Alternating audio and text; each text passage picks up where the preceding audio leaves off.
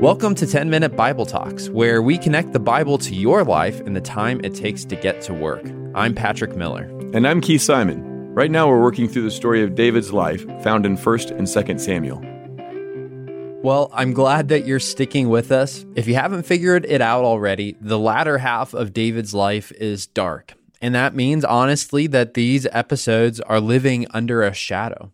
But I think it's a shadow we all need to live under for a little bit. It's the shadow of human rebellion against God. Today's story takes us away from David to instead focus on his children. And any parent can tell you this. A child's story is always interconnected to our own. And so any true biography out there of any parent is going to talk about their children. 2 Samuel is no exception. But the story it tells about David's children, it's an ever-escalating tragedy. It just keeps getting worse and worse and worse and worse. Why? Well, it's because David's two sons, Amnon and Absalom, they catch the contagion of David's sin. They catch the contagion of the sin that David committed against Bathsheba and Uriah, lust and murder.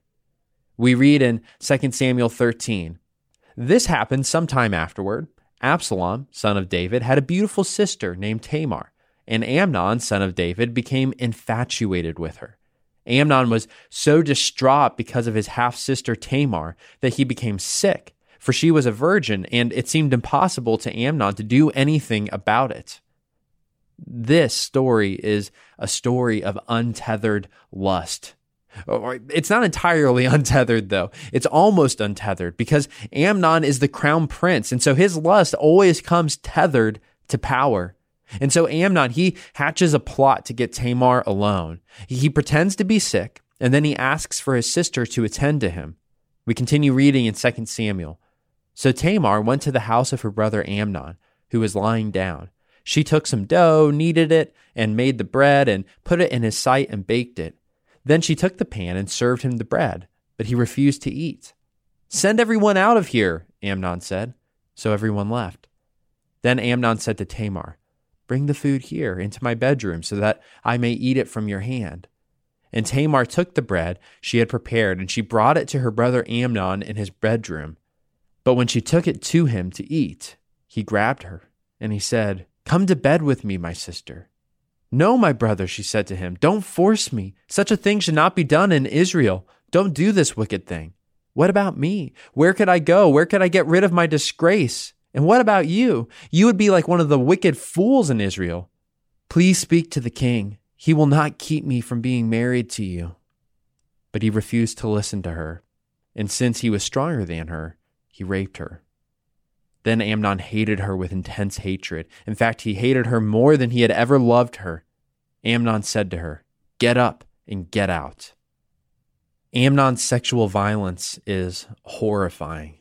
Any sane reader of this story wants justice and wants justice immediately. But what's David do? Well, we learn that he's angry, he's furious, but he remains silent. There's no justice. The narrator says Tamar lived in her brother Absalom's house, a desolate woman. This is tragic, painful, awful understatement. Tamar is now living in the hell of sexual violence. And Amnon? Nothing. He just gets to move on like the feckless, wretched man that he is. And he learns an important lesson in the process. Power absolves even the worst atrocities. Not much has changed today, has it? But Tamar's brother, Absalom, he's going to get his vengeance. He waits years, but he hatches his own plot to get Amnon alone at a feast. We pick up the story in verse 28. Absalom ordered his men, "Listen, when Amnon is in high spirits from drinking wine, and I say to you, strike Amnon down, then kill him. Don't be afraid. Haven't I given you this order? Be strong and brave." So Absalom's men did to Amnon what Absalom had ordered. Then all the king's sons got up, mounted their mules, and fled. Absalom takes his revenge. He murders his own brother, and he flees the country. And again, what does David do? Well, nothing. He mourns the loss of both sons in their own ways. Tamar, she languishes, but nothing changes. So welcome to David's family. Dysfunctional, isn't it? I mean, dysfunctional really isn't even a strong enough word for what's happening here. You know the sad thing? Dysfunction seems to be the norm in most families. Not on this scale, not always on this scale. Although I have to say, power and wealth, they do have this tremendous capacity for amplifying family dysfunction. But still, for a lot of us, this story isn't too far from the mark. For some of us, family really is synonymous with sexual abuse and violence. For others of us, it's the abuse of words and language. But no matter who we are, we all have dysfunction in our families. And we desperately hope that our kids aren't going to make the same mistakes that we made. I mean, most of us, when we were kids, we made vows. We said, I'm not going to be like my parents. I'll do things differently. I think that happens in almost every family.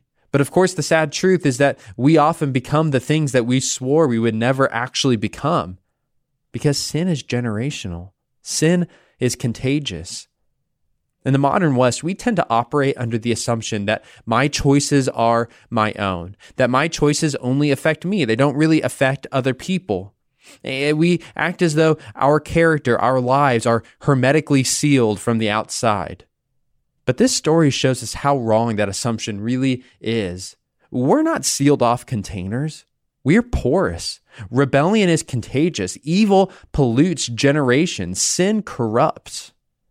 We've seen this on a national level. Research has shown that mass shootings lead to more mass shootings. Apparently, something happens when someone is considering doing a mass shooting, they get encouraged by seeing other people do the same thing. Researchers call this a social contagion. But these social contagions, they're passed on in much smaller scales. They're passed on through families, through friendships, offices, relationships. When we watch David's own sin get amplified and replicated in his own children, it cuts through the lie that what I do doesn't affect anybody else. You are interconnected with everyone around you. Everything you do affects them. Your choices away from your children shape your children. Your choices away from your friends shape your friends. Your choices away from your coworkers shape your coworkers. The true mystery isn't that we catch each other's sin sickness. The true mystery, I think, is that there's actually a cure. The only cure is actually a different kind of social contagion, a counter-contagion.